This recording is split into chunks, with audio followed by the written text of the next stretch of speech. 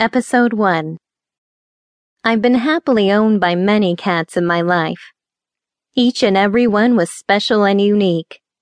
Each and every one also had at least one screw loose, and sometimes it was clear there were very few screws in place to begin with.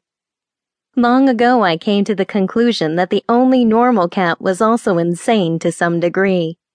This story is about such a cat. Of all the kitties I've known, he was special among the special. He had the biggest heart of any creature living, and as will be seen, adopted me and claimed me to a depth I didn't know existed. Sometimes I still think it was all a catnip-induced dream, but then I see the parallel scars running down my arm, and I know it was as real as the hairball you step in at 3 a.m. His name was Felix. Felix, his green eyes wide and focused, crouched down by my left ankle. I had a millisecond warning, then all 15 pounds of chunky orange cat leapt up and were instantly snuggled on my left shoulder. It was his favorite trick, and to me, his most endearing. While resting on me, his purr was audible across the room. His paws extended, reaching over my shoulder, kneading. At such times he'd often rub his face into my collar, claiming me for his own. I loved it every single time. I just hoped he'd never do it before I got dressed, or at least put on my robe. Holding him with my left arm, I moved carefully to the nearest flat surface. Kitties have no concern about spilled drinks, unless it splashes upon them. Bending only my knees, I put the cup down, then held my lovable cat with both hands. I had things to do. The thick layer of orange cat fur all over my silk black blouse was not going to help. The weight on my shoulder relaxed, settled in. He was not going anywhere anytime soon. Bouncing him gently and patting his chunky kitty haunch with my right hand, I looked at the clock. If all the lights were green and I could find a parking space, I would have 5 minutes to spare. I held Felix for 3, then gently put him down on the couch. He dug his claws in my shoulder, all the way through, refusing to let go. His kittenish mew added several layers of guilt to my already unforgivable abandonment. Finally divesting myself of him and finding the lint remover. Trust me, no one can accuse me of having lint on my clothes. Cat hair was another story. I dashed out.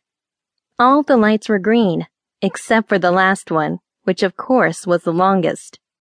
I used the time to try and look as if I weren't celebrating Halloween. It finally turned, and of course there was no parking.